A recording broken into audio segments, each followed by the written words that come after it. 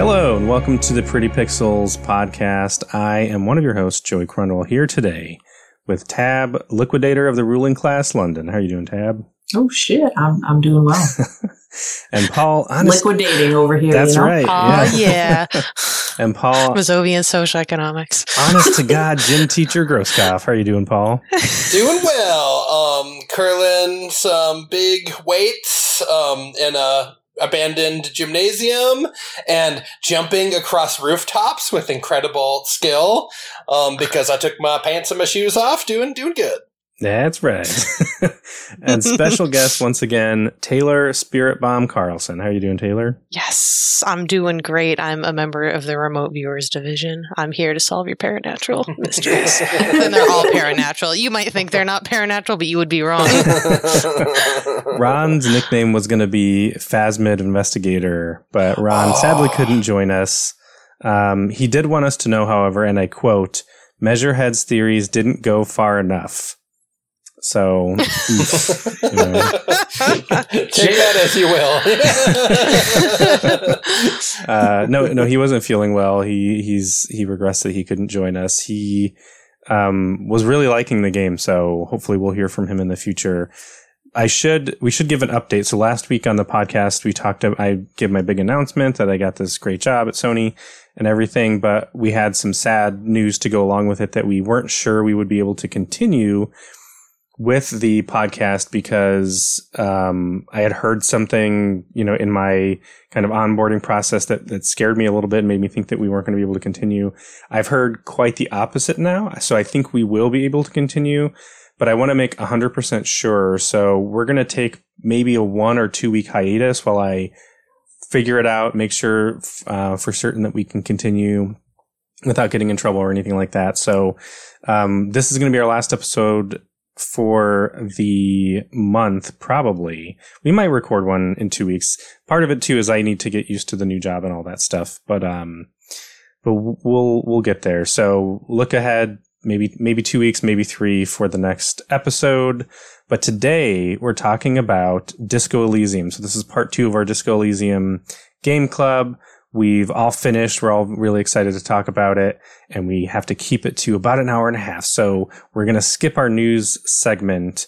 And I think we'll probably mostly skip what we've been playing because we've mostly been playing Disco Elysium, Disco right? Elysium. Has anyone been playing anything else? Elysium.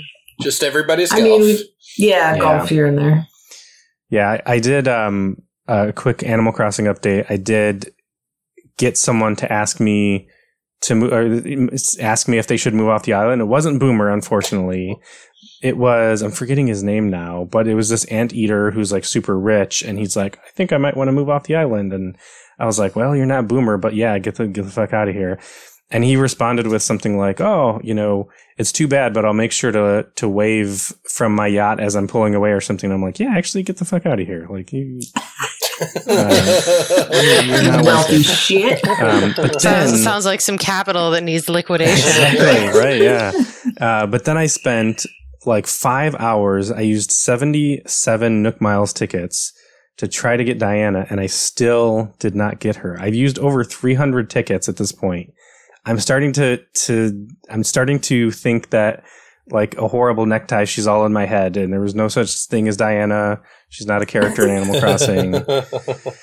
But yeah, so sad update on that part. Because then now I have to collect tickets again. I have to go back to the grind of like slowly collecting, building up this like pile of tickets to eventually kick someone off my island to try again. But yeah, that's all I've been playing other than Disco Elysium and Everybody's Golf. So shall we get into it? Any other points of order? You want to watch anything fun? I just finished The Boys season 3. Pretty good.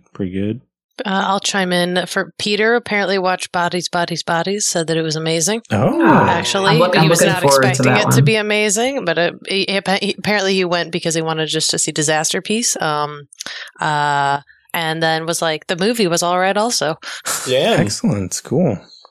To check it out. I also want to see, I just saw the trailer for Wednesday, the new Addams Family show that's coming to Netflix this fall.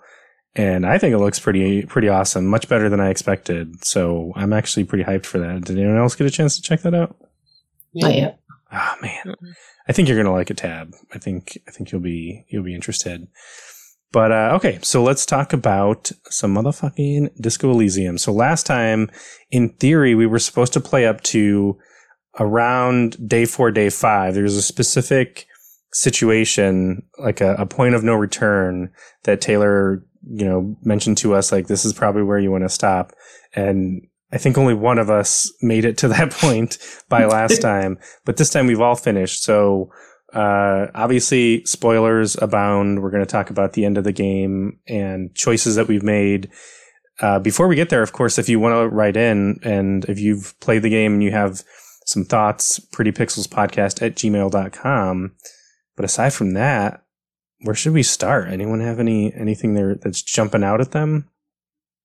Did anyone get into the shipping container finally? No. Mm-mm. I did.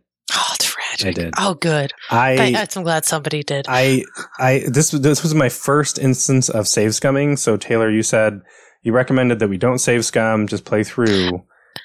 As much as possible. In some occasions, right. If you do a little scumming. There was one instance I did save scum as well, but I'll save that because I think we're going to get to it. Okay. But glad you get in the shipping container. That's all right. It's your game. You can play it however you want. There were at least like 3 spots where I save scummed a number of times because I'm like, I can't let that thing happen. I just can't do it. Yeah. The container was one of them. Or sorry, it wasn't one of them, but it was the first time that I thought I'm going to commit to save scumming. I wanted to open it so badly, even though last time, Taylor, you said there's like some lore in there, nothing too important, nothing vital. And every time I went back, it said 3%. And I'm like, it seems impossible, but I'm going to try. I'm going to at least spend like 10 minutes save scumming this thing. And I didn't have to. I got it on my second try. And there is a light bending billionaire in there. It's so fucking weird. And I don't know how to process it, especially after the end of the game, because as we talked about before, like my Harry, the way that I was playing him was, I finally found a groove in this second half where the first half I got the sense that he was really unstable, really, didn't have his shit together, and everyone thought he was like crazy and all these things. So I started to lean into that, and then Kim was really disappointed in me. So then I'm like, no. I want to be more like him. I want to be logical, and like, I'm going to try to solve things and try really hard. But the game is not set up for that, like we talked last time. So I'm like failing and embarrassing myself. But I kept putting points toward things and kept trying to play the kind of straight and narrow route. And that's the groove I did end up finding, where I learned 2 things. Number one, kind of to save points in case I needed them. So instead of using them right away, since a lot of times I didn't know what I would need them for. So I was just like, I guess I'll throw points toward that or whatever.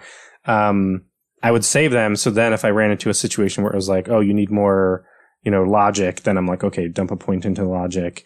But at that point, by the shipping container, I still didn't really have a sense. But we walked in and there's this man sitting there, and I see him as like a light bending person. Like the screen around his face is like warped, like you would imagine like space around a black hole or something like that. But Kim doesn't see that. Kim just sees a dude sitting there. And so at that point, I'm still, that confused me because I'm like, I'm trying to play straight and narrow, but my Harry apparently has such, mental health issues that he's seeing things. He's delusional. But the guy gave me $100. So I walked out of it feeling pretty okay. I don't really know like what the point of it was, but again, I got $100 that I didn't end up needing or spending, but it was there. I could have. It's super interesting. So there is more behind that depending on what you do, but you see, we are all enlightened socio-Mazovan. So if you are going the capitalist route, he unlocks like your capitalist endgame, for you. So if you play the ultra capitalist, so he will give you, he'll basically ask if you are far enough in your capitalist endgame, if you have like a venture capital idea, like he'll be offered to be your investor. So long story short, you can go buy that, I think $700 lamp. that you never figure out how to buy in the pawn stuff. And then eventually, like, I won't say the end point just in case anybody decides, I want to go be a capitalist, because my first round, I was sorry cop, like communist moralist, because apparently I can't be full communist dedication, which, all right, that's fine. But second run, I was a pill popping capitalist, and it was a great time. But yeah, so like it just depends. Yeah, see, yeah, it's a good time. I'm glad you got into the container. What I was also a communist, sad cop. Hold on, let me pull up my stats here. Yeah, I was heavily sorry cop with 11 points. Behind that, with 4 points, was Superstar Cop, then Boring Cop, and then no Apocalypse Cop. I was heavily Communist with 15 points. The closest thing was Moralist, so with 7 points, so that one wasn't far behind. But I am confused about the Good Cop, Bad Cop / Honor stat, because Good Cop, Bad Cop, I have 31 points in, and Honor I only have 1. What was that about? Does anyone know? Oh, gosh. Yeah, Honor Cop is about doing certain, like, I got Honor Cop once. There is like literally an honor stat, and there's a couple points where you're like, I'm going to do this like for honor, or I'm going to do this. It's like more a measure of nobility rather than good or bad. And especially it deals with like if you know, being honest, like when you're doing certain things, even to your own detriment. Yeah, and shoving your thumb up your butt in front of every Claire. That's Honor Cop. Yeah. I can't remember which one of your voices tells you to do it, but like, you're so honorable, like you need to do the honor ritual or whatever. And then I shoved my thumb up my butt right in front of him. Wow. and got a bunch of honor points. Now you're so sad you didn't go the Honor Cop route. Yeah, damn. Sounds like so much fun. So what was everybody's stats? Like, I kind of am expecting everybody to be loosely around those stats. Yeah? I think so. I should have made notes of what my stats were. I forgot. Yeah. Or I suppose, like, what were your political leanings and capo types? How about that? Communist, yeah. I was communist as well, so much so that I joined the Badass Communist Book Club and kicked ass. And I missed that. Oh, yeah. Nice. Yes, had a really good time. And I did the reading well ahead of time and like blew their minds. And I also applied communist theory to like the Conan the Barbarian, like was it like Hemdall or whatever? Heimdall, Man from Heimdall. Yeah, I talked their ears off about that, and they were like, "Oh my god, he's amazing!" I was like, "Yeah, I'm killing this game." It's like some grad school fantasy. Well, exactly. It was great too because it was the same night that I was supposed to go get my gun, but I'm like, no, that can wait. I did the reading. I have to go. I have to go to this place first. So apparently, you can finish without getting those two things, because at the very end of the game, there's like a series of what seemed to me to be checks where it's like, you did this, you didn't do this kind of thing. I did get my badge and my gun. Did you guys? Mm-hmm. Okay, cool. I decided to see what would happen if I did not get my gun this time. Ooh. Let me tell you, it's a bad idea. Go get your gun. I specifically tried to play a foil to what you guys would do, but also like, I always save Kim. I always get my gun because I'm a completionist and I can't handle having the little orange things unchecked, but I let them be unchecked. And let me tell you, it's a massacre. Wow. If you do not get a big showdown. I think, if you feel bad, don't worry, because it can be worse. Because if you do not get your gun, I think lose everybody but two of the Hardys, both Titus and the Gardener die. Right in front of you. And like the entire town closes up, which I have some interesting things to say about that. But I also let Kim get shot. I didn't save him. It hurt my heart so bad, especially because I was completionist enough that, I have the Kim trust you, but then the Kim really trusts you, and I had aces high, not even aces low. Like, I was full in on Kim, so at that last minute, not to point it out it felt awful. But I did it because if you don't save Kim, you can recruit Kuno. What? And Kuno joins you for God. And I've never had that happen, so I had to try it. So he joins you for most of it. So he's in the building with you when you wake up. And once you leave the Whirling in Rags, he's like, oh, I'm going to go. I'll meet you on the island. So you can't talk to everybody with Kuno, but then for the island and for your check-in conversation, it's Kuno instead of Kim. Very different tone, we'll put it that way. And because like things have to go pretty wrong for Kim to get shot, I think it's kind of it's a less feel-good ending, I'll put it that way, because you do not have Kim to take a camera of a certain beast. And Kuno about gives himself an aneurysm, like yelling at your old partner, like, why don't you believe him? You don't understand. Well, that's nice. That's just fuck that guy, the old partner.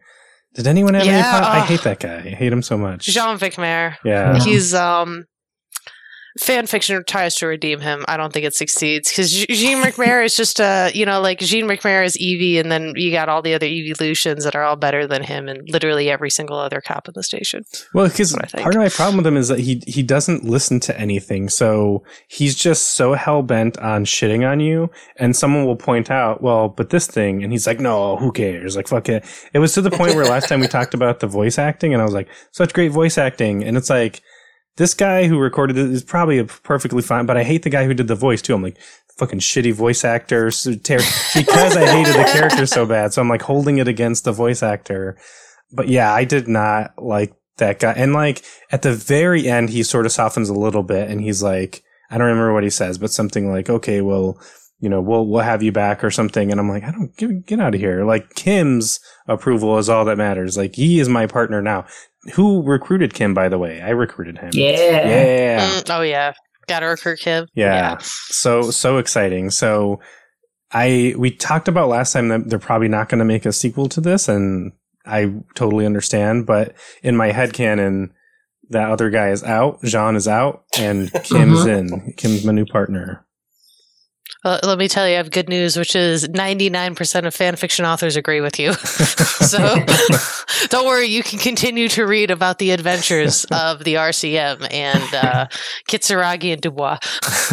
I'm going to have to look up a YouTube video for the Kuno stuff, though, because Kuno, I still don't like him, but I came across a lot of the information that you were talking about, Paul, last time, hinting about like his dad. You sneak into his apartment to steal the drugs. And his dad is just probably worse off than Harry was in terms of alcoholism and drugs. Like he's basically in a coma. And you see, I think one of the most touching things is you see Kuno's homework on the desk, like half finished. And I think that was heartbreaking because it showed that he tried, or he at least started.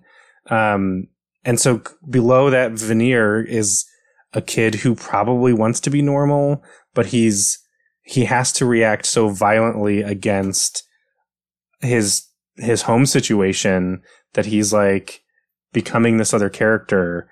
And that's why there was a point too with Kuno where you say something about you should become a cop or something, but you have to say it when you have like the private conversation and Kuno S can't hear you. And I don't remember what he said. I think he said something like, oh yeah, I might be good at it or something. And I'm like, I don't know what's going to happen with that kid, but by the end, I did feel a lot more sympathetic or empathetic. But one of the funniest, there were several laugh out loud parts for me, and one of the funniest was with Kuno. So I finally got the body down, and I was doing the autopsy. And during the autopsy, Kim says, contusions are present on the head, chest, and thighs, consistent with stones thrown post-mortem. Low velocity. And Kuno gets really angry and he says, fucking low velocity? You think Kuno doesn't know what you're talking about? Velocity was fucking max. Talking shit about Kuno's velocity. It's so good. And then you can velocity is maximum. You can change it on the paperwork as well, which is great. Yeah. Yep. Yeah. Yes. Little shit. I am curious. Like, I'm curious, especially because I can follow up this information since I did the Kuno pass. So thank you for validating that I didn't let Kim get shot for nothing. Kim lives, by the way. The game is like, oh yeah, he's alive. Okay. So you don't let Kim die. You just let Kim go to the hospital because even Disco Elysium couldn't do that to Kim. But yeah, what did everybody else think of Kuno? Yeah, I mean, initially I thought he was a little fucking shit, but, getting more of like the background, the family life, I felt some empathy for him, but he's still kind of a little shit, The little shit maximum. Yeah. Yeah. I feel like high velocity. I feel the same way. I felt really bad for him. And like he is like a frustrating character for sure. Mm-hmm. But yeah, like I don't know. Yeah, I had a hard time, once I learned about his home sitch being too mean. And also like later in the game I stopped seeing him because you spend so much time by that sort of area for me at least in the first chunk of the game. But once I did his quest line, once I got the body down and did everything and then sent the body off, I wasn't going back there as often. So I didn't really see him in the second half of my playthrough. Did you guys ruin Locust Town, Night City? Yeah. For him? Yeah. Yeah. I had to because I wanted to help Lena. Because you have to ruin it to take the bugs to go put them back in the trap, right? Yeah. Which can we talk about that? Can we talk about the Phasmid? Because the best part ever. One of my favorite parts of and that seems like unavoidable. Like everyone gets that part, right? I'm assuming. No. What? And that's why it was so hard to not say it. But no, you can absolutely miss the Phasmid if you give up on the Phasmid or if you do not take the quest to the end. So like it's actually very nice that this entire group did get the Phasmid because I think that the game's experience is really, really different without that moment. So I'm really curious to hear what you all thought of the Phasmid and like how it kind of plays into the ending and themes of the game. Earlier today, after I finished the game, I was just doing some quick like Google search on various things, including the Phasmid, and there was this YouTube video and they were like, I missed this like 97% check and missed out on like the best part of the game. And I was like, oh shit. See, that's one of those where I would have been like 97, get the fuck out of here. Nope, restart. Yeah. That's bull. Yeah, that's bullshit. Yeah, what the fuck? Yeah, I liked Lena so much and I felt so close to her story with her husband and she started doubting it and she's like, well, my memory. And I agreed with Kim. So Kim was sick of my shit for a good portion of the middle of the game. And that was one of them he was so miserable at having to run around with me and check these traps. And he kept making comments about it. And then at one point he said something like, well, this is it. This is the last time. Like, no, no more. And then one of your internal voices says something like, you get the sense that he's not playing around. Like if you try to make him go on one more adventure, he's going to find a way to like end it. So we went back to the Whirling Rags and I report back to Lena and her husband and she's like, my husband's sick and, I might be making it up. And I'm like, don't worry, I'll go check the traps one more time. And Kim's like, we will. And I'm like, So I felt so bad. So that night I parted ways with Kim. I was like, I'm going to go to bed. And Kim, went off to his room and I went and checked the traps by myself because I'm like, I feel so invested and I feel so bad for this woman. So yeah, I went and checked the traps and, but I agreed with Kim in the sense that I thought that they were probably fake. I was like, the longer I had played, the more logical my brain was kind of taking the world in. It started out, I thought it might be kind of supernatural. There might be some paranormal stuff. And then the longer I was there, I was like, no. Like this is a very realistic, fantastical, but like realistic, logical world. And so I didn't expect when the fucking Phasmid started moving, I legit like not shrieked. It was a little dramatic, but I was like, oh my God, I can't believe it. And then I was like, wait a minute. I'm probably seeing it. This is probably another like light bending billionaire thing. And so you ask Kim, you're like, are you seeing this? And he's like, yes, I am. And I'm like, oh my God. And he's the one that's like, I'm not going to be one of those people who doesn't take a picture. Right. So good. And like when he pulls out the camera and he has, one picture left, I was expecting like something to go wrong. So when you actually get the picture and you bring it back, you're like, it was real, like it, and I can prove it. Yeah, right. But it's also such a great moment because they're like, oh, "Should we hire you back?" It's like, I solved the case, and also I found this. And they're like, "Oh my God!" Yeah. Just you're blowing their minds. Yeah, it's so good.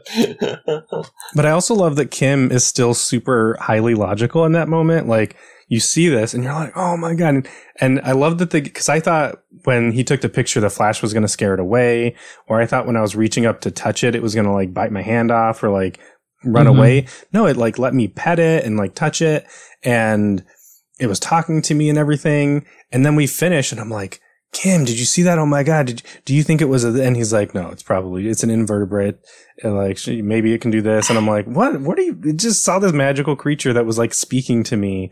But then again, I don't know if it was actually speaking or if it was just telepathic. I think it was real no matter what it was, but I'm not sure I got the sense that Kim was hearing it now that I think about it.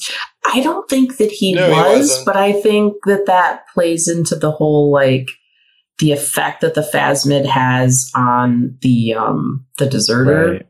So like hallucinations and a little bit of mind control stuff or influence. So that, I think, like, it's a high Inland Empire check, and it's the same as if you talk to the corpse when you got a high Inland Empire. That, like, it's not exactly that it's real, but it's kind of playing on the bleeding edge of, like, just because something is paranatural or like cannot be explained, like, is it real? Because the hunches that you got from talking to the Hanged Man were correct. You can't explain. Love and communism. Yeah. Love and communism did him in, which is, I mean, devastatingly accurate. But I think for me, like, I like to read and write children's and YA because I think that in your heart, when you do that, you have to be hopeful. Like, you have to have hope to like that. And I think in this game, like, it is so unrelentingly dark, but it's dark in the way that it's real. It's dark in the way that you have a kid like Kuno who, like, the first time he meets you, he thinks it's funny to say that, like, you're raping him. And I mean, like, that's grim. Like, that kid is not okay. And then you just, like, you keep unfolding parts of the world and it's just as bad. Like, you're an alcoholic, you're constantly having suicidal ideation. So to have, I think, this game come through in this moment that, like, there was a really illogical thing. There was something that was so impossible that even people who, like, loved you didn't think that you could do it. But if you stick to it, past all logic, if you stick to it to the very end, like, you get that reward. Like, it's possible and it's real. And I mean, since the game is all about, like, addiction, I mean, and it was written by an addict, it's really hard not to draw parallels saying, you know, like, you stuck it out. And, like, even if people don't believe you, even if people who like you don't believe you and are angry, like, it's not about reality, it's about perseverance, and that will become reality no matter how wild it sounds. Because then you boil it down, right? Kim boils it down. It's an invertebrate. It does this specific thing with chemicals, and it sort of takes the magic away. But you couldn't take the magic away until you saw it, until, like, the trick was done.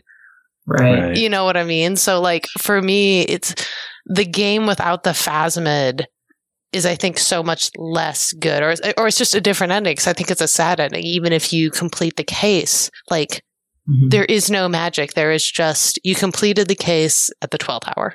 It was too late to stop most of what was going to happen. Like, but the Phasmid, I think, changes everything. Yeah, it's such an unexpected, magical moment.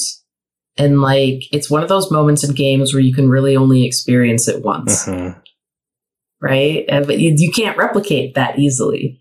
I was just so shocked and in awe, and I was just like, this is amazing. But it's that, like you said, that reward, that little bit of light at the end, like, yeah, there's all this shit behind you and you're going to have to go back into the shit, but also, like, there's magical things in the world too. Well, it's funny too that, like, you bring up the sobriety and Phasmid parallels, because it literally kind of congratulates you on your sobriety, where it's like keeping your shit. I know how hard keeping your shit together is, and I just want you to know that I appreciate it. And I'm like, the Phasmid's nice on top of being cute and real. Nice, yeah. It's also really empathetic and like gets what I'm going through. Oh my god! And and you have like conversations like, "What's it like to be you?" I'll tell you what it's like to be me. Oh yeah, it was lovely. Yeah. It was very, very cool. I loved its voice. It doesn't have the same accent, but it reminded me of Bjork. You know, she has a very like pixie-ish kind of ethereal way of speaking. She was so sweet. And I especially didn't think it was real because the guy on the island, the killer, didn't see her. And we know why after the revelation, but that's why I was expecting Kim to be like, I don't know what, because every other time in the game, when you're like, Kim, are you seeing this or something? Kim's like, no, I'm not seeing anything. You know what I mean? So I thought that was, and that's why I thought it was so funny that he still, in this one instance, he's seeing this gigantic creature, that's having this mind controlling effect on this man and like deteriorating his brain and all this stuff. And he still is just so logical, like it's amazing, but let's just stay within the realm of reality. Right. One thing that I would like to mention real quick is I think it's interesting the trajectory of this conversation, because last week, I forget who it was that asked, but there was the question of like, what are you expecting or what are you hoping out of the end of the game? And I know some of us mentioned like, oh, figuring out like what Harry's journey is going to be and then like solving the mystery. Solving the mystery doesn't really matter at the end, right? Like that's not the most like amazing aha kind of moment. It did feel good, though. It did feel really good. Yeah. It felt very good. Yeah, totally. That like, because like at the end, by the time you solve the mystery, like you didn't solve it in the nick of time, and you actually couldn't have probably really. You can't get to the island beforehand. I tried a lot. I'll tell you more about that later. But that's why I always get really confused when the marketing for Disco Elysium is talking about you as a cop, like. You as a cop that's really the least interesting thing that's going on in Disco Elysium. It is a lot, though. I have to say, it's a lot of cop shit. Like, absolutely. It's a lot of cop shit. But for me, I'm just like, I'm more interested in Harry's relationship with it. I think the other thing, like if we're talking about like the whole thing is metaphors. Like even the politics is a metaphor that was the answer to the mystery. Satisfactory. Like how was the man, like like at the end it turns out to be like it was a guy that you never knew and you never could have known until like really most of the stakes had been. So like how was that for you guys? I was sort of mixed because if I take a step back or if you're like I hadn't played it and you told me that that's how it ended up, I would have been like, that's a bullshit ending. Like that's not how good mysteries end. You don't have someone trying to unravel this mystery throughout an entire novel, and then the last 20 pages say, it was none of those characters. It was an old dude on an island. But as Tab was saying, it didn't matter to me. Like that wasn't the resolution I was looking for.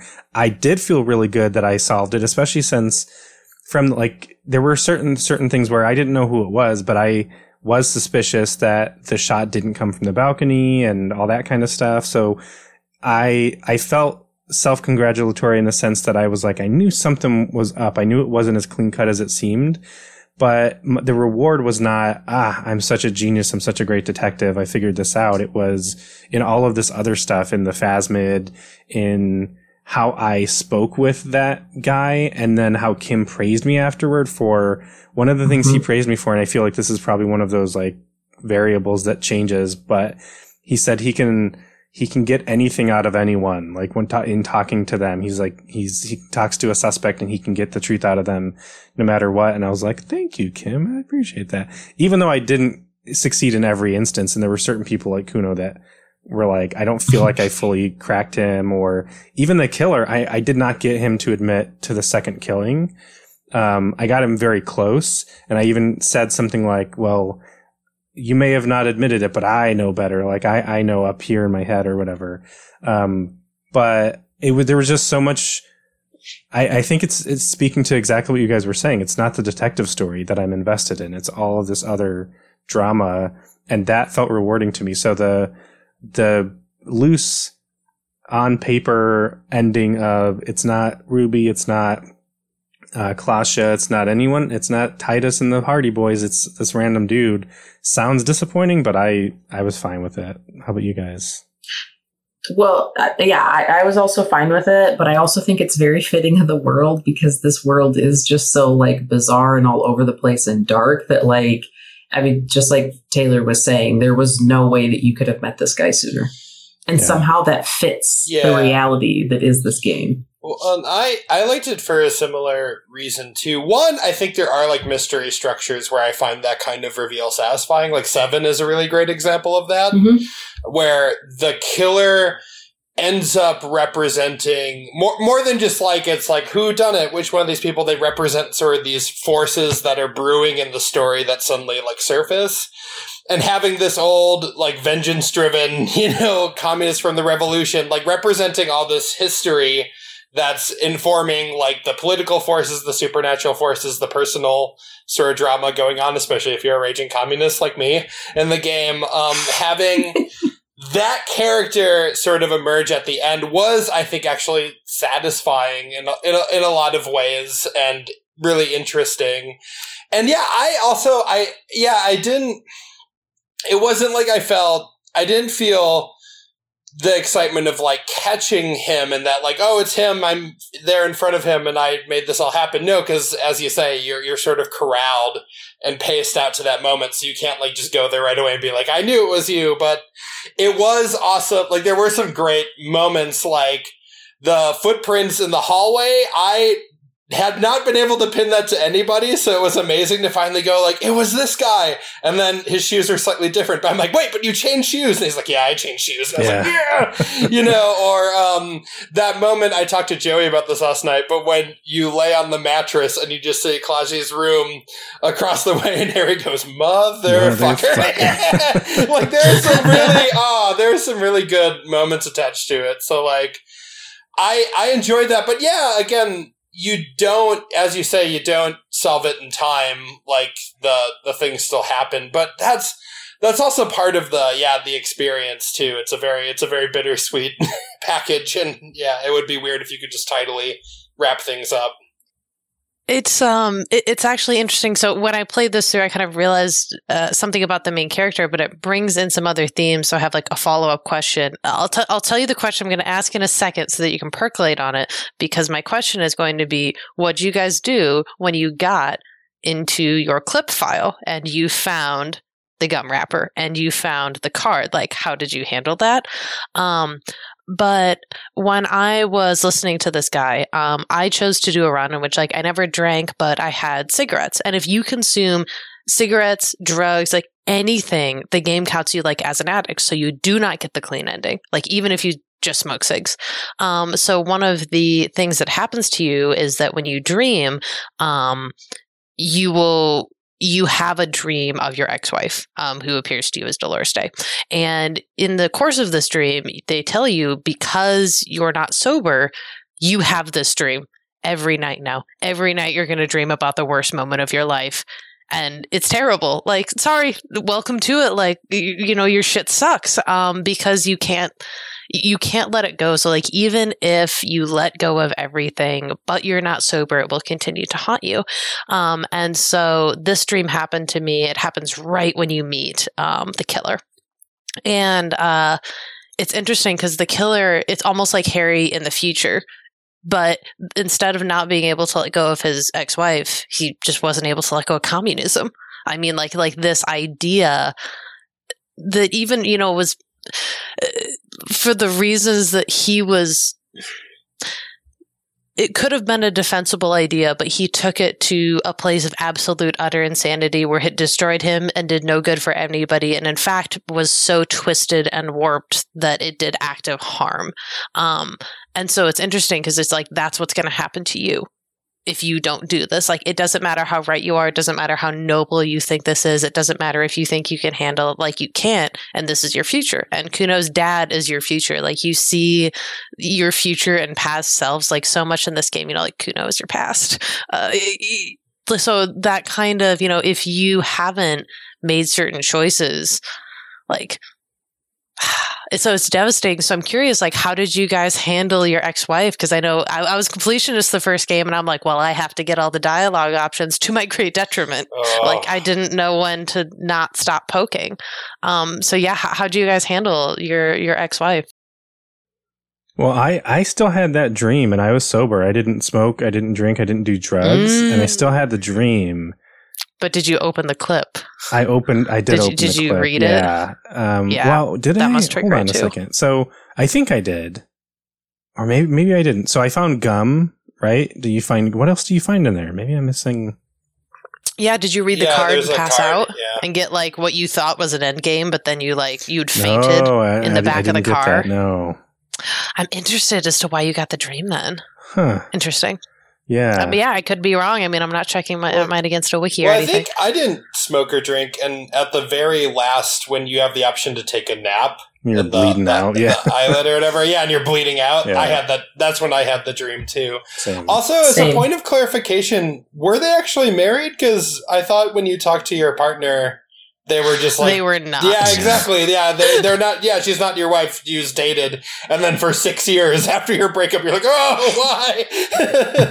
Yeah. Which if the breakup was anything like what I experienced in the dream, I mean, I get why I would be traumatized for 6 years. Yeah. Oh, my God. Yeah, that was rough because I also went through a breakup about 6 years ago, and I've had similar issues, not nearly as dramatic or serious as his, but... like with the dream and everything, and like him not being able to let go, and there being this class issue as well of like she broke up with you because she was middle class, and the implication being that you're like lower class, and she pressured you into becoming a cop. You were perfectly happy, seemingly, as a gym teacher, running around and with your giant biceps and everything, but you just... she wanted you to be a cop, probably to increase your station, and that still wasn't good enough. And apparently she had broken up with you once before, and then like came back to you crying and saying, I'm sorry, I want you back. And then she broke up with you again. So like, and then I think it's Jean at the end of the game that has a specific line that's interesting, because he says, did the substance abuse come before the breakup or after? It's a chicken and the egg kind of thing. And Harry doesn't seem to know. So that I think it's one of those things where it's like you can kind of do your own reading. In my reading, it didn't. Like the substance abuse came after because he was so heartbroken and he was looking for a way, just as they sort of imply with the self-imposed amnesia, where he can't find a way out of that maze, so he just keeps making himself forget. He keeps blacking out on purpose. So that's how I was taking it. But did you guys take it a different way? Like, were you guys like, it must have been the partying that broke them up. I'm curious how you read, to add on to that question of how you reacted to her. I'm curious if you read the situation differently of like, Harry fucked it up. Harry was the one. Or if I'm just projecting because I'm looking back at my own past and feeling differently.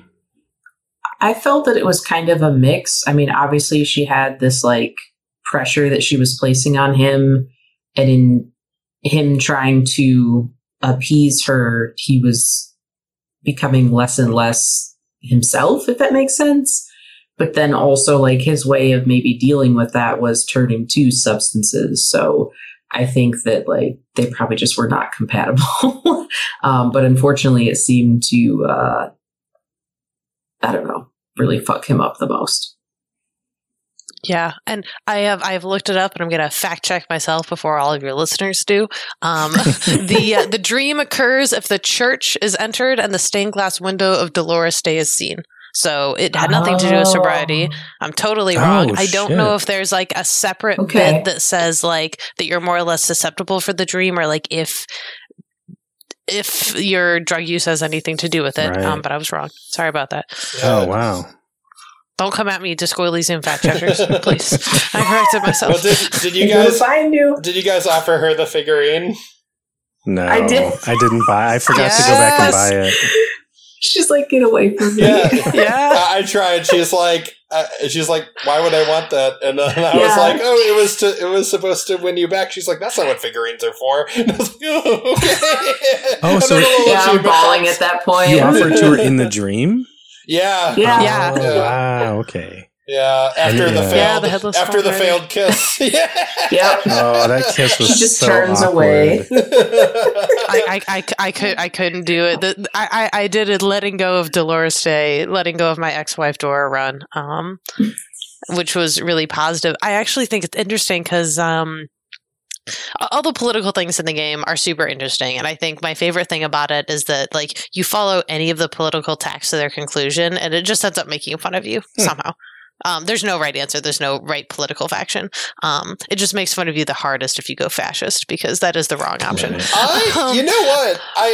And Taylor, let me know if I got all the way to the end game, because I got to the end of the book club thing, and you did. I brought up like the woman troubles or whatever because I failed a check to end it, and it was like it was a question I asked at the end of the conversation, like is the proletariat like women or whatever, or some weird thing that Harry brought up. It's like, what? And then they were like, what are you talking about? And then they gave like me like really good advice about the situation. Yeah, and that was the end of it. And so like I didn't leave that going, oh, I'm an idiot. I was like, oh, those guys were really nice to me. No, I think I mean more like there's no political ideology that is like touted as like this was the right one to go for, because I think being really cognizant that we're viewing the game through an American framework and the Eastern European framework, I mean, like, fuck communism. Right. Nobody feels more strongly about that than you want to talk about Eastern Europe, you want to talk about the Vietnamese, because I think here in America, like, because of the Red Scare, a lot of people use communism and socialism like interchangeably, and so I thought this game was really interesting and that it definitely did not treat them that same way. And I think sometimes because we haven't had that experience with communism, that like, I can just bandy around the words, where sometimes if like I've talked to like a Vietnamese friend and they're like, fuck communism. And I'm like, oh, I got the, Mazo socialism. But anyway, the reason I bring this up in the case of Dolores Day is because if you want to talk about politically, every single faction is responsible for some sort of genocide and killing a whole lot of people, right? But there is this creepiness to Dolores Day in the window if you hear about her, and there's sort of like this dark side. So I think that Harry's ex-wife that wasn't a wife was kind of a dick.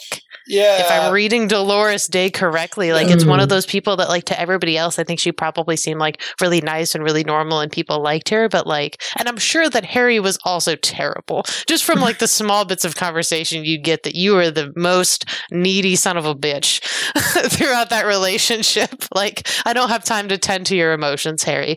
But like I think that the creepiness that lies beneath Dolores Day is really interesting and not something that's talked about. You talk about milquetoast like politically, like, oh, let's like continue the status quo, but the whole time the game is like that is an actively violent decision and everybody calls you on it, and that's wild to me in a good way. Did you guys talk to her on the phone?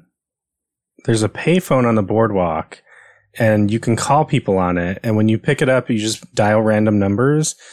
And I did that once, and I got like some person who was like, who's this who you're talking to? And I was like, I guess I'll come back to this. I went back to it later, called another random number, got someone who was like paranoid about not paying money back to someone, and I fucked with them a little bit. Called another random number, and I got someone, I don't remember what that one was, but it was some other kind of random number. And then something clicked, and you could do a roll to tap into your unconscious and just dial the numbers that your unconscious is telling you to dial. I did that and I passed the roll, and it dials her number. And so you call her and you wake her up in the middle of the night, and she's like, wow. Harry, like, what are you doing? Like, it's you again. Like, this is not the first time you called her. Yeah. And that was like heartbreaking, because I feel like that was the moment for me that I really realized like what is going on, and that this is like an ongoing thing. This is not some like, I got my heart broken and there are these remnants that are like tickling something. No. He's been like struggling with this and like probably harassing her in a way since, especially during these benders. But at this point, like, I was doing it because I didn't know.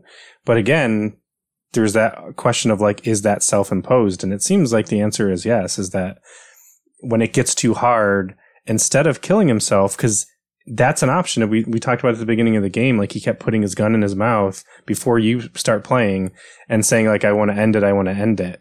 His choice, I think, internally is, do I end it or do I just wipe the slate clean and start over? And he seems to always choose that. But I'm hoping that now he has Kim in his life.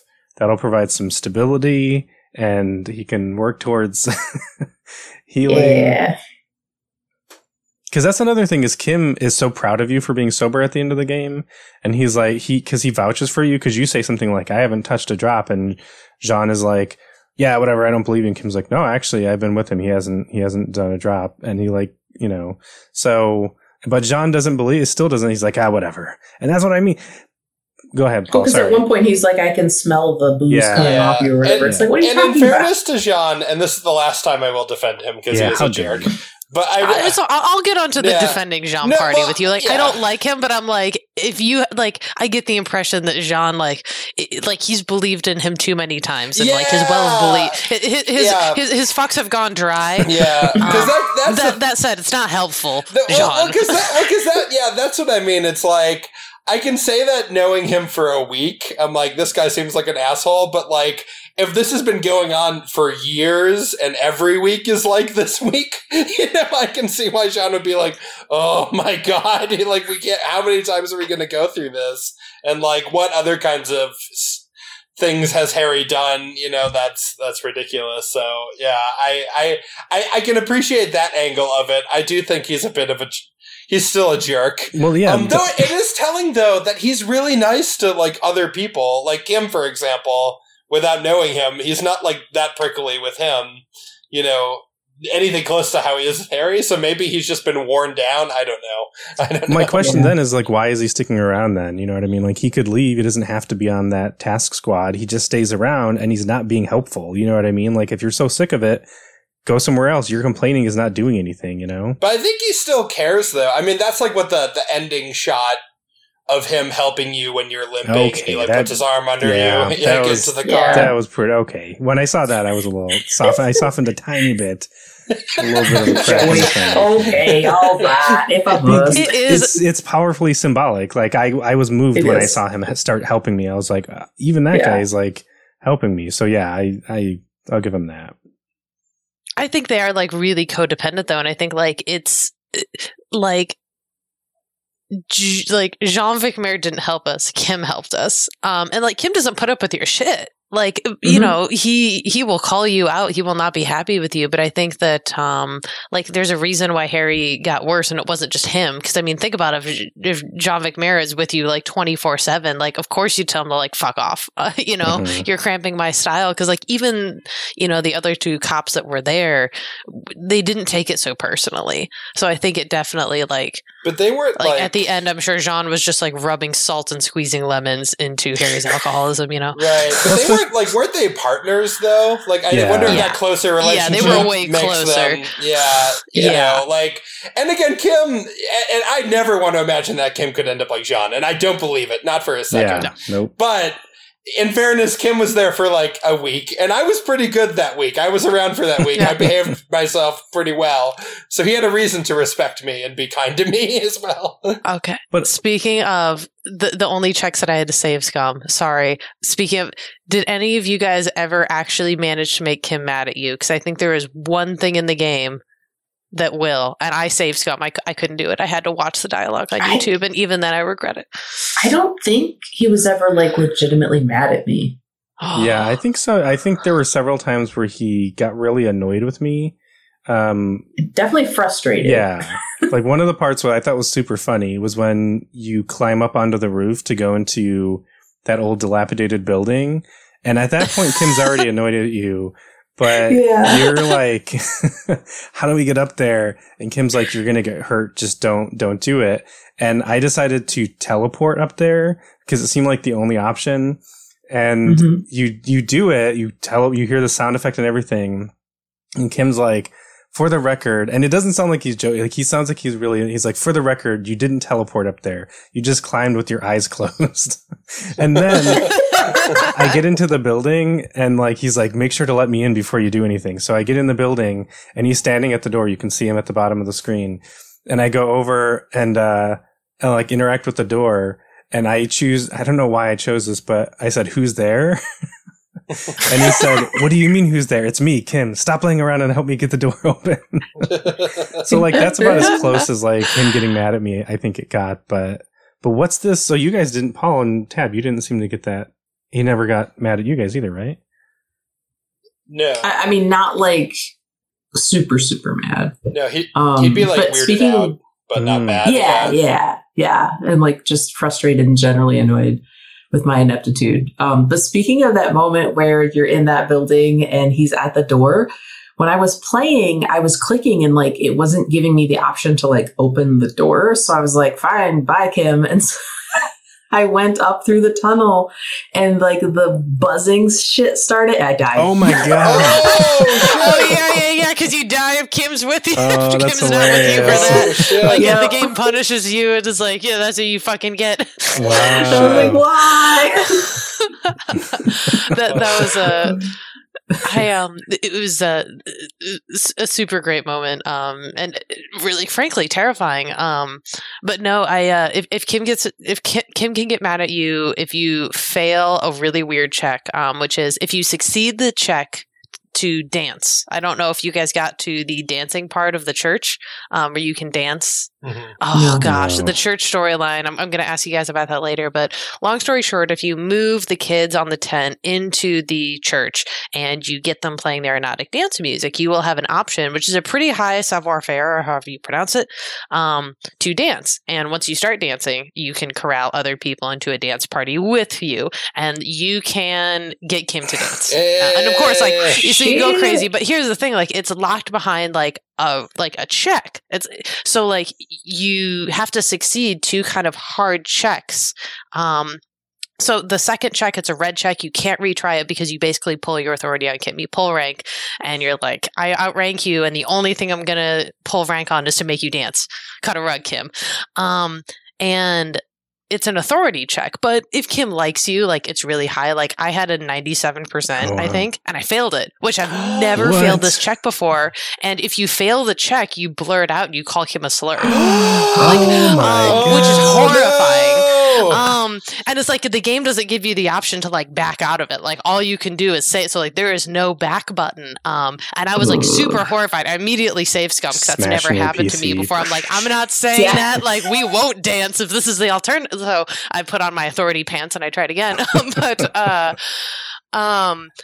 out of curiosity, I went to YouTube, and like all of you are having this great kind of dance moment. It's one of those magical moments in disco where it just feels like everything's going right and like you're healing skills. And this like brings the dance moment to a screeching halt. Like he like storms out of the church, and you go out afterwards, and basically you have the option to double down, which is horrific. You know, like if you're a fascist racist, then you might.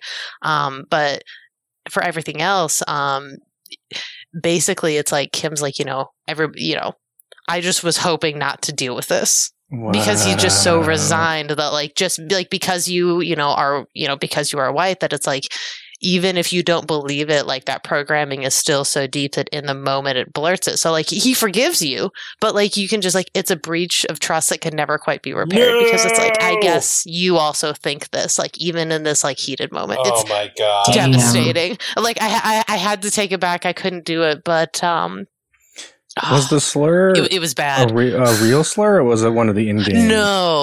No, it was it wasn't even like an in-game slur. It was just like but you could tell it was kind of in the way that like if you find the Yellow Man mug, like it was like in that theme where it's like obvious. You totally knew like what he was saying. It wasn't like one of those, oh, this is a made up word, but it's standing in for what would like it was super obvious, and it is distressing as hell. I couldn't play through it. Because I thought that was interesting that the game makes up so many slurs, and it's so interesting because it can sort of get away with it. There's the F slur that it doesn't change, or there's a version of it that sounds Italian that they use, but like but so much of the world, including a lot of the slurs and insults, are fictionalized, which allows it to get away with a lot more. But I still felt uncomfortable. Like I don't even know if I want to say it's like a fake one, but the KIPT tipped like that. I'm like, they kept using that, and I'm like, I think I know what that means, and it feels really wrong. It feels really bad, but if they used the alternative, the real world alternative, there's no way they would get away with it, you know. But yeah, I'm also curious about what happened in the big showdown with you guys. So we touched on it a little bit earlier, but like, how did that play out for you guys? Who died? What did you do? Did you get shot? How many times? All that stuff. So for me, I made notes on this one. So we're talking about the quote unquote tribunal, right? Mm-hmm. Yeah. So we roll in, and actually the game froze for me. Oh shit! And I was like waiting. It's like you don't want to do this. You don't want to do this. So I had to restart. And the funny thing is, when I hit continue on the menu, it like threw me into dialogue. So I'm not sure what I may have missed. But, you know, there was conflict. I was trying to be logical and make like an argument and use rhetoric, and that failed. And so ultimately, Titus, Glenn, Theo, Angus, and what's the other guy's name? Shanky or something like that? Wow. They all died? They all died. Oh, shit. I was like, ah. But I was able to like yell out to Kim in time. So he was saved. And I was shot one time. Okay. Yeah. Did you shoot anyone? I tried. And you failed? I don't think I actually hit anyone. Yeah. Because the whoever the like leader in that moment was, I'm forgetting the dude's name, but like I shot at him and he like laughed at me and he's like, try that again. And the option I got was like, you could throw the gun and yell, die, or you could try to like shoot him again. Kortner is the leader. Okay. Yeah. Kortner. But yeah, so you know. Yeah. I was so tempted to click, you know, throw the gun at him and die. So I had a Molotov cocktail because, and Paul and I were talking about this last night because I asked him if he, like, how he handled it too. And I'll let you talk through your scenario in a second, Paul. But earlier, so when we first started playing, Taylor, you said something about like, oh, are you wearing the necktie, the horrible necktie? Like, good. Like, you were happy that we were wearing it. And you said, oh, it provides some really funny insight. But at a certain point, I got like a bow tie that was pretty good. And I was like, I kind of want the stat boost. And like, the horrible necktie, as Paul was mentioning last night, keeps telling me to do bad things. And like, I don't know if I need it. So I took it off and I was wearing this bow tie for a long time. And then at a certain point, the necktie starts talking to me again and is like, why are you not wearing me? Like, put me back on. You're going to need me in the end game. And I'm like, the fact that it's at end game, like, made me feel like maybe I will need it. So I'm like, all right. Like, I feel like I don't know that I need those stats anymore. So I'm going to put it back on. So I did put it back on, and it's like, I'll tell you when you need me. And I'm like, I think the game really is trying to get me to put it on. So I put it on, and then you do the part with Ruby, with that showdown, and we can talk about what happened there too. But you finish that, and then you're walking away, and the necktie is like, now, pull me out now. And I'm like, all right. And I just was listening to it. I was like blindly like, okay. So I take out the necktie, and it's like, take out the bottle of alcohol. So there's a certain side quest you do, you get a bottle of like 98% pure alcohol. So I got that, and it's like, put me in the bottle. And I'm like, okay. So I'm putting in the bottle, and then Kim's like, I've got to ask, what are you doing? And you can say, I don't really know, but I'm about to find out. And that's what I said. You can say, in my family, you put a piece of clothing in some hard liquor and drink it for good luck. It's silly, but no harm done, right? I thought that was funny. Like, what a weird, why would you say that? It says, okay, Kim, I didn't want to tell anyone, but my necktie has been talking to me lately. And I'm like, I think I know where that goes. I'm not going to say that. The last one, this was one of my laugh out loud moments, though. You could say, mind your own business, Bino Claude. I did not say that, of course, but can't call Kim a right. Bino. I know, yeah. He's so annoyed by that. So I said, I don't really know, but I'm about to find out. But it just makes, and I knew what was happening. Like in the moment, I'm like, I'm making a Molotov cocktail. But you just do that, and then you just have the spirit bomb, it's called, and when the fight happens, you can throw the Molotov cocktail at the scab leader. And so that's what I did, because I was worried that my gun didn't have any ammo, because technically it shouldn't have, because when you buy it, or when you go to the pawn shop, the guy's like, yeah, it didn't have any ammo in it. Apparently you have ammo on you. Oh, interesting. Mm-hmm. Yeah. Did you not find ammo somewhere? I found one bullet, but I didn't find like ammo. It didn't matter. My gun had ammo because Kim used it and shot and everything. But I did have to save scum like 3 or 4 times to get the Molotov to hit, even though I had like 78% chance. I'm like, why the fuck is it not hitting this guy? But I finally hit him and he burned to death, but he did shoot me. So the way it worked for me was I threw the Molotov. I failed a check and allowed the other guy who was standing at the side to shoot me in the arm. So he shot me in the arm, and then I threw the Molotov and hit the guy. He shot me in the leg. I warned Kim. Kim shot the woman and killed her. But in mine, Glenn, Angus, and Theo died in the fight. So those were the 3. But Titus lived. Mm-hmm. Was it Shanky you said? Shanky lived, I think. And the gardener, whose name I'm forgetting, she lived as well. But in one of my failed checks, they did shoot the gardener when I was trying to throw the Molotov. So I was like, what the fuck, man? Like, this is serious. Like, people could die. Is there a scenario where everyone lives? No, I will tell you that. Okay. Glenn, Angus, and Theo, they will all die. Regardless, like that's the best you can do. I will say too, a fun moment. I never made the Molotov cocktail. I didn't know that. Wow. The run through where I played with the tie on the whole time were my sober run throughs, and then the one time where I didn't do a sober run through, I drank the liquor before going down there because electrochemistry was telling me to drink it. So no, I've never had that outcome. It's super fun to hear about. Yeah, this is why I love this game. I've like played it through like I think 5 times now, and I'm like, damn, that never happened to me. Yeah, apparently it doesn't matter though because like he still shoots you. Paul, you shared your scenario. Paul, what was yours? Yeah, so it started. I did have, by the way, unprompted, I had the foresight to put on the armor underneath, which ended up helping quite a bit. But I went in and I tried to schmooze him and use my skills, and that didn't work. But I did get him super distracted. And then this actually requires some backup. So I was only playing as like an empathetic character, but earlier in the game I'd encountered a pinball machine in one of the rooms, and it had a very difficult hand-eye coordination check.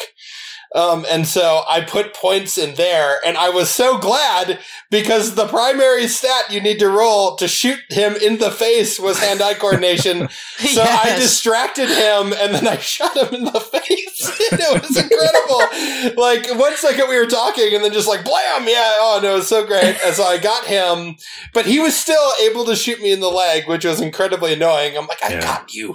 How dare you? How dare you? Yeah. That and it sucks because like way early on, if you ask about the pants as part of the uniform, like the game is like, the pants probably never even existed. Put them out of your mind, you will never get them. So even when you get the complete armor set, the pants were never like, so it's one of those, like, it was inevitable. Right. Like, damn. you cannot, that's like, you will always get shot. Like, and there's nothing you can do to like prevent it, even if you have like all the armor. Like, at least the second time, the armor does make a difference the first.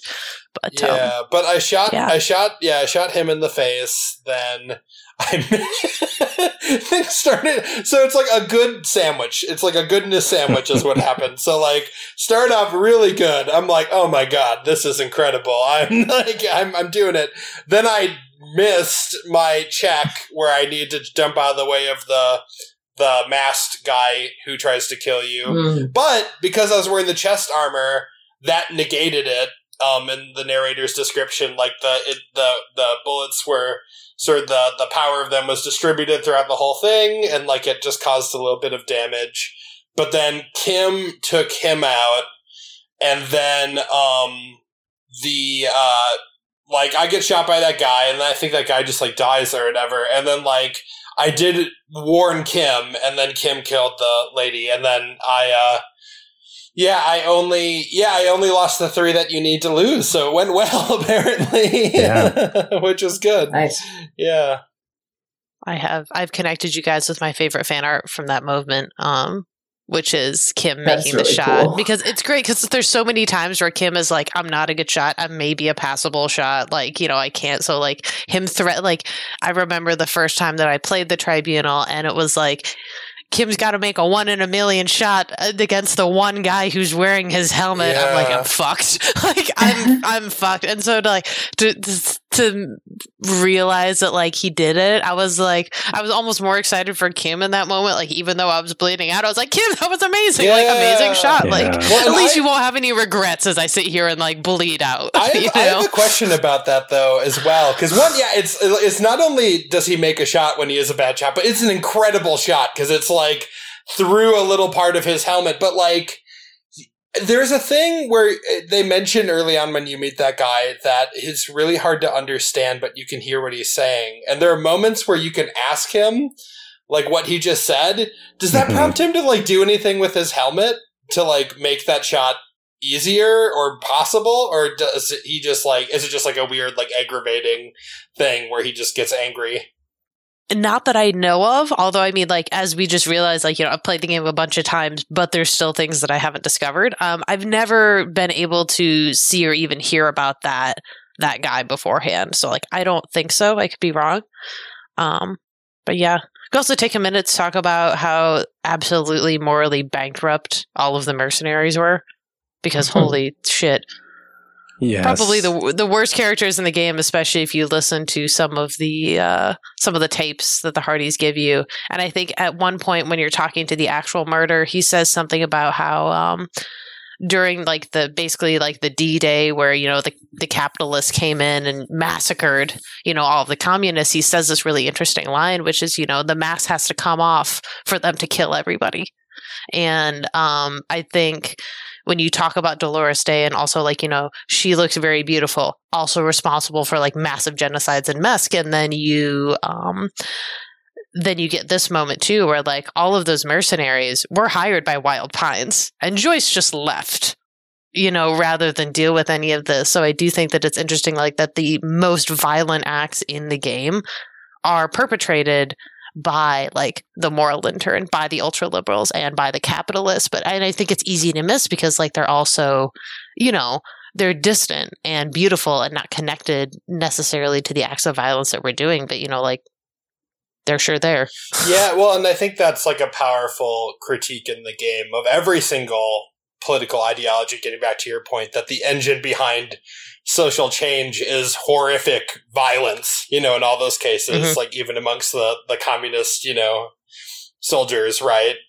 Obviously the killer in the game, right, is that guy. So, I mean, yeah, I think that is a powerful message. I will say, Joyce, I was pleased to hear, though, that when there weren't more, like, mercenaries showing up, it supposedly because somebody in White Pines is, like, stopping that from happening, and it's hinted at that it's Joyce. So I like to think, because I got along with Joyce pretty well, so I like to think that was her. Yeah, right? Yeah, I felt called out with how much I like Joyce as like a neoliberal white woman. I was like, don't make me like her with her affable demeanor and her nice pea coat. Like, how dare you? Like, okay, again, sorry, not to really rapidly change the suspect, but how about that Klaasje? How about that? The many interrogations of Klaasje, and where you have that great who passed that volition check. The like, you know, which one? Yeah, Paul, you go for it. Yeah, no, the one you passed it, Joe. It's the one where basically volition is like, listen, everyone on this skill tree is not going to help you here. Yeah. Like they're all failing you. They're all just like sucked in. And I was like, oh my god. I have to fess up though. I did a bad thing, and I definitely arrested her, which I regretted by the end of the game. But it was so rough because like I was very sympathetic for a long time, and I actually had to go back and redo the start of the confrontation during the conversation. Again, like in the like when you first start it and you find out that she's left. And Kim's like, oh, we should have arrested her. And he feels like generally horrible for letting her get away. Because he's like, this is bad police work or whatever. But I was so frustrated because like she lies to you so often, and she's doing it defensively because she's like scared and understandably scared, but she lies, she's throwing everyone under the bus, like she's just like burning through people like fuel, all the Hardy Boys, you know, Ruby, and is so such a frustrating character that way. And then when I was talking to Ruby too, and I found out that like she was like, oh yeah, it was the Hardy Boys and Ruby's idea to fake the lynching or whatever, and they did that or whatever, and then you find out that it was her. I'm like, oh my god, wait, so she knew what she was gonna do like right away. And what you end up kind of figuring out is like, because she worked in corporate espionage, she's just like, she has that talent of like cleaning up messes on the spot, or so it seems. But like, it really made me think that she was like very much involved in the murder in a way that she really wasn't by the end of the investigation. So like, I was like, Kim saying it's a good idea, at least in that moment, like when she escapes, I'm mad at her because she led me to like chase down Ruby, who was like totally innocent of, you know, that crime, and like was there with the other Hardy Boys helping her. So then I'm like, gosh, like maybe there's going to be some later part of the game where I like have a conversation with her and I'll be glad that I arrested her and that she didn't get away. No, it was bad. I learned that it was bad later, and what she was worried about came true.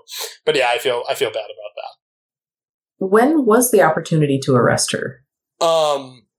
So after you have to pass a check on the roof. It's a drama check, which I love. The drama checks in this game are great. The paranormal investigator one. My liege. Yeah, Sawyer. Yeah. You pass a drama check, and then you basically get her.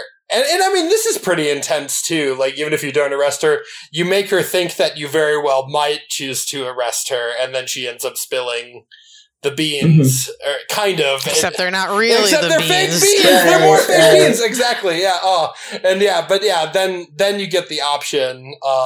And yeah. How does she like respond when you arrest her? She's sad. I'm curious. She's just sad. Yeah, she's sad. And like, okay, so this is something that really interests me again. Like, as the several at the playthrough of the games, like this game and gender and sexuality is interesting because I'm assuming all of you finished the homosexual underground thought, maybe, or you finished that thought and it was great. Yeah. But like, two different women are murder suspects, and like the game forces their gender onto them in a way that it doesn't with like with the Hardy Boys, who are also murder suspects, and that like they're both put into these lenses. Like Klasha, like her entire gambit is sort of her using not necessarily her gender, but the way that she knows that Harry views her, because she doesn't pull the same shit on Kim. So it's not something that it's saying like all men are, it's saying Harry is, which makes sense. We get the sense that like he's sort of this, you know, this type of person, but you actually have the same thing for Ruby, because like one of the things that you could mention to Ruby is like, oh, you're gay. Did that have anything to do with it? And she's like, why the fuck would that have anything to do with it? But like Klasha uses that sensationalism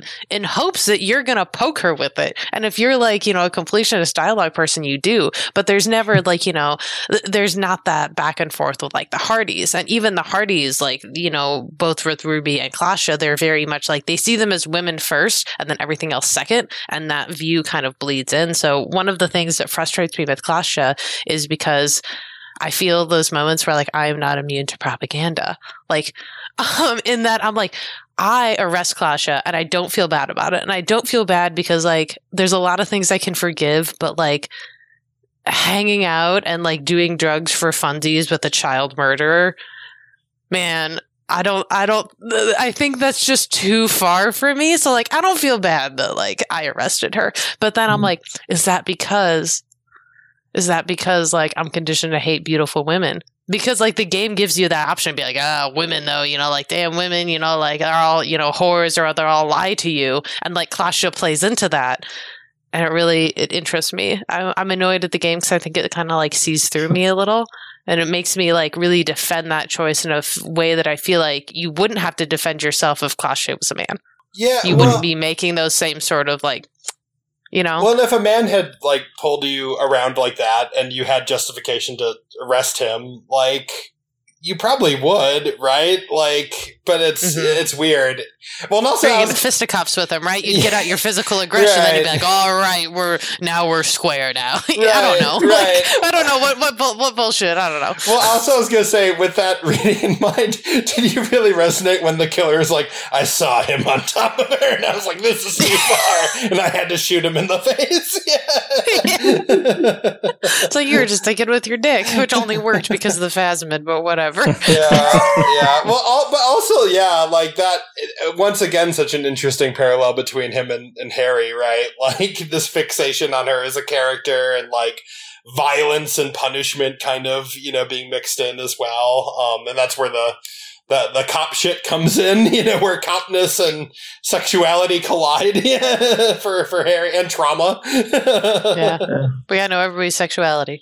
We gotta know. Yes. Yeah, I didn't arrest her, and I didn't know if that was the right or wrong decision, but Kim didn't yell at me. So for me, the way it worked was I had that conversation with her, and I started to arrest her. Like I was like, I'm going to arrest you. And then she got scared and spilled the beans kind of thing. And Kim pulled out the handcuffs and everything. And then I didn't say, I'm going to let you off. I just said, I'll come back later and ask you questions. And then I went and did the Ruby stuff and came back. And then she was just gone. And she left a note. And the note said, like, I lied to you. I'm sorry. I left a gift for you. And Kim seemed neutral about that. And then we went upstairs and she had plotted out the trajectory of the bullet for you with some string. Mm-hmm. And that's the realization, I think, where they make mention of, like, she's not just who she appears. She has skills that she hasn't, like, revealed to us. And I think I didn't really realize that she was a spy until later on they specifically say she was a spy. Like, I got the sense that there was something going on, like she was, like, playing people. But I think even in that moment, again, like, Kim is like, she has some skills that we're not, that even we're surprised by or whatever. So I didn't know. And even now, still, I'm not sure if letting her go was the right or wrong decision, if there is a right or wrong decision. But hearing, Paul, what you said, that she ends up being killed by the people who were trying to track her down, I guess I feel like it was the right choice. But morally, as I was in the moment, I was like, I don't know, like, she got away. And I guess I feel okay about it because, like, she was, like, jerking me around. But I also got the sense that cops are really corrupt in this game, and they find people and arrest people for, not very much. And so I was like, I don't want to be that person. I don't want to, like, arrest her just because she's making me angry. So I let her go unknowingly, kind of. But I didn't really know how to feel about it. But Tab, you're nodding your head. Did you also let her go? I let her go, and I was very torn up until that moment of, like, what should I do? But like you said, Kim didn't yell at me. So I was like, okay, this is fine. I guess. Yeah. We'll see. If he would have yelled at me, it's got to be the Kim test, right? And he would have said it was a bad cop or police work. I would have been like, oh shit. I would have saved Scum and be like, fuck, he's right. Oh yeah. He said that at my empathy thing. Said that he was feeling that way in the beginning of the confrontation. So I'm like, fuck this. Yeah. No. Because that's the other thing too. On top of everything else, I was really not sure how she fit into the murder because, like, the fact that it was her idea to stage the whole lynching, and this guy in her room ended up dead, that she was with at that particular moment. Like, it was suspicious as hell. So yeah, it's just, I don't know. I think she's an ambiguous character. There are reasons to arrest her and reasons not to arrest her. For sure. Absolutely. Damn it. Oh, I was going to say, I don't want to end the episode without bringing this up. Did you guys sing karaoke? No.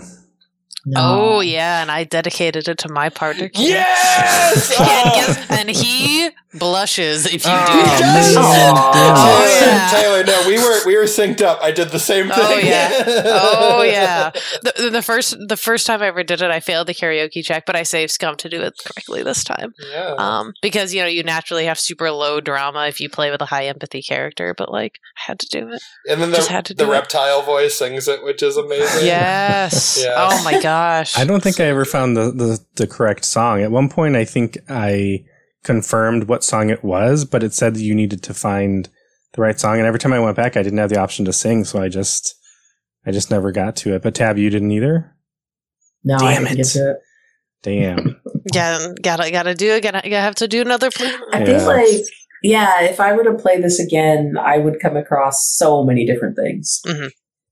Yeah, one of the things I want to, like you said, we're wrapping up, so I want to go through my notes. And one of the moments that I had that was like a rush for me was when you finally break the Hardy Boys. So I kept having to go in and talk to Titus, and he keeps being really cocky and tight-lipped, and they're all like swinging their dicks around and being assholes and stuff. And I kept trying to play it really cool and careful, and I tried not to say anything too that would because early on I made the mistake of trying to stand up to them and be like, you can't do, and they would just make fun of me. So then I kept trying to play it really careful until you kind of break.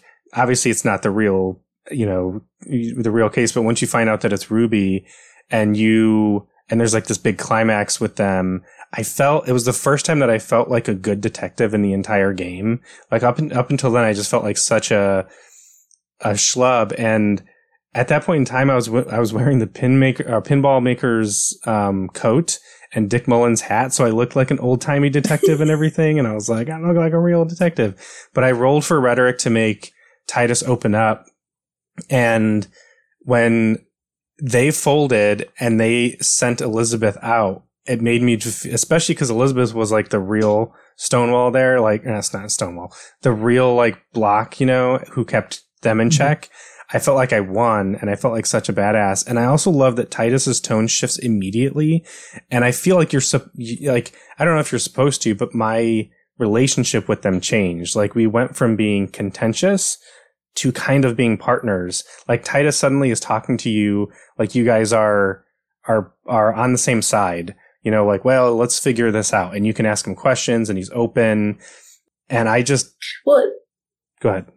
I was just going to say, that's why, like, when he died, I was a little sad. Right? I was like, fuck. Yeah, they did the thing. They make you hate a character, and then they twist it, and they're like, now you kind of like him. God damn it. You get the sense, too, because even though, when you first meet him, they're so unlikable, and they're so mean, and, like, they're also, like, you don't know the full thing about the murder yet, so you're like, oh, they just went out and, like, killed somebody, like God, But you really do get the sense that they're invested in Revachol when nobody else is. Like, the bigger union that they work for definitely isn't, and, like, the RCM even, like, we're sort of like the distant sort of invaders who are there because like a big company's like mercenary was killed. So like you can understand some of his prickliness. But I felt that way when he, with Pigs, right? When Pigs, you get your gun from her and then you realize her whole story. They know exactly who she is and they know who her family is and they like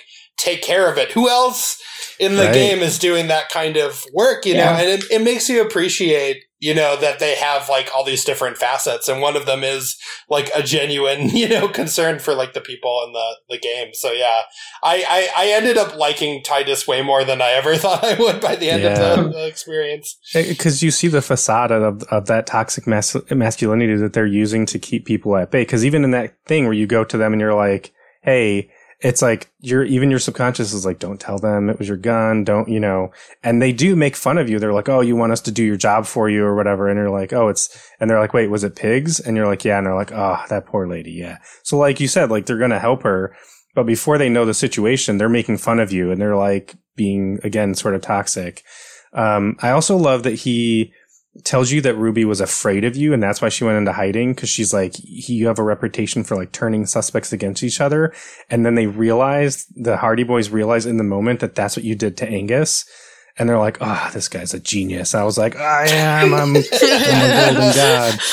But I do. And you're like, only on accident. Yeah, Joey wants the new title of Genius Cop to show up. That's right. Like, Genius Cop. You're Genius Loci. But I do want to say about Angus, and this ties into something I had, a feeling that I had the first time, in our first episode, but I didn't get around to mentioning it, was when you meet Everard, I hated the fact that like when you first walk up to him and meet him, he's this big fat character and all of the fat stereotypes start coming out. He's like greedy. He's like, cocky.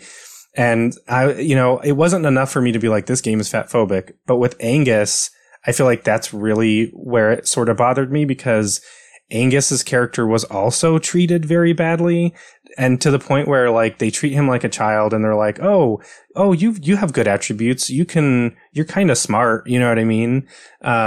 Titus does say something nice about him later. Something about like how he was like a big, strong guy or something like that. A big fat bear. Okay, big, but it seemed like it was meant to be sort of. It was meant to be a compliment. I have to say, as a fat person, and this is true of so many video games, so I'm not by any means calling Disco Elysium out exclusively. Like this applies to a lot of games. There's a fair amount of fat phobia here, right. And I mean, Everclear, he is a fat cat. That is a very specific trope. You know, he's this fat character whose fatness is tied to like his corruption and his like position of authority. And likewise, a fat Angus, like those are fat stereotypes too, of like the big fat bumbling idiot, you know, character. He's and it's just, you know, I love the game. I think it's amazing, but like unfortunately that's just in so much media that I consume generally. Or it's like fat phobia by erasure too. So like we don't get any other, you know, kinds of fat representation in the game unless they're serving those specific functions. And it's just like even the bookstore owner. Yeah, the bookstore owner is also fat, and they also comment about her physicality. And like I think that's where it made me feel like if you have one character like that, I can think, wow, that's really lazy writing. You like leaned into this stereotype kind of thing. But when I noticed that it was a pattern, because Elizabeth even says like on her way out, she like condemns Angus for being fat. She's like, why are you so fat? And I'm like, what does that have to do with him giving into this conversation? It doesn't. So at that point for me, it felt like it wasn't lazy writing. It was like the creators hate fat people is the feeling that I had. And that made me a little bit sad, but. Yeah, and an extra twist than I have to have a game that like is hitting the mark on like so many nuanced things, and that it just feels like this is like a glaring red target that they didn't even like throw a dart at, and it's like, like I feel like for some media where it's like, oh, you know, this is already like, you know, really problematic media or whatever, you don't expect anything, but you're like, I expected something from you, like I had expectations and you disappointed me, like if you just would have not raised my hopes, right? Because it's not like other kinds of bigotry in the game where it's like a world where bigotry exists, but the game isn't endorsing it. It's like the game is pretty, you know, I think fairly endorsing fat phobia. So it just, it stinks. Yes. And again, for my own take on it, as someone who feels very, you know, immediately personally connected to those things, I still love the game. But I'm glad you brought up Joey, because it did, you know, it was something I was thinking a lot about while I was playing it. Yeah. We talked about it a little bit because I was like, I recognize stereotypes that I'd seen in other games. And so it's something that we want to talk about in a future episode. So in a future episode, I don't know when, but we're going to do an episode on fat phobia in games, because as you said, Paul, you see it far more, and I never hear anyone talking about it. I hear people talking about racism and sexism and things like that. But I've never heard that conversation. So look forward to an episode about that. Any last minute things? Did I already talk about the gym teacher thing and how funny I thought that was? I think I did. Where Kim at the end was like, he's an honest to God gym teacher. I love that part so like much. Kim just like was like, you just get the effect like Kim's like, oh man, that's something I was bothering me, and now it's satisfying. Yeah, he's so happy. He's like, because I say something like, well, I guess it kind of makes, and he's like, no, everything makes sense. Your facial hair, your biceps, your weird track jacket and stuff. I was like, damn, okay, Kim, calm down. Like I get it. I was a gym teacher. But I was also so happy about the Phasmid, because in the very end, there's a line where you can say something like, we need to go tell Lena about this. And your partner, Jean, is like, I guess it's on the way. So you get to go tell her. You get to show her the picture. She's going to be so happy. I was so excited about that. Yes. You're just like, especially because like it leaves on such a bad note with Lena. Yeah. You know, and that's why I'm like, if you don't find the Phasmid, like, I think it's a different game. Because like, it's just... for me, like the Phasmid is the soul of disco. It's like no matter how shit things are, like your persistence will be rewarded. Yeah. You know what I mean? but like in a really, really honest way. Well, it did also make me think too, because you had mentioned in the last episode, Taylor, that she was originally one of the characters that would like go with you on your trips. And like, I can't help but imagine the version of the game where she's actually there when it like appears in front of you, and how like as magical as it was like to, you know, experience that and then know that you could tell her, for her to be there would have been amazing. That would have been so awesome. But you know what's really sad though is I'm thinking, what if she wasn't, because like she's in a wheelchair, and what if there are areas that are inaccessible to her, like this sandy beach, and she's like, oh, I'll stay in the house, you guys go ahead. And then you see that, and you're like, she even comments on that. She's like, it's not exactly accessible. I can't go with you, is what she says. Yeah. So you're like yelling back to the building, Lena, look out the window. There's a phasmid.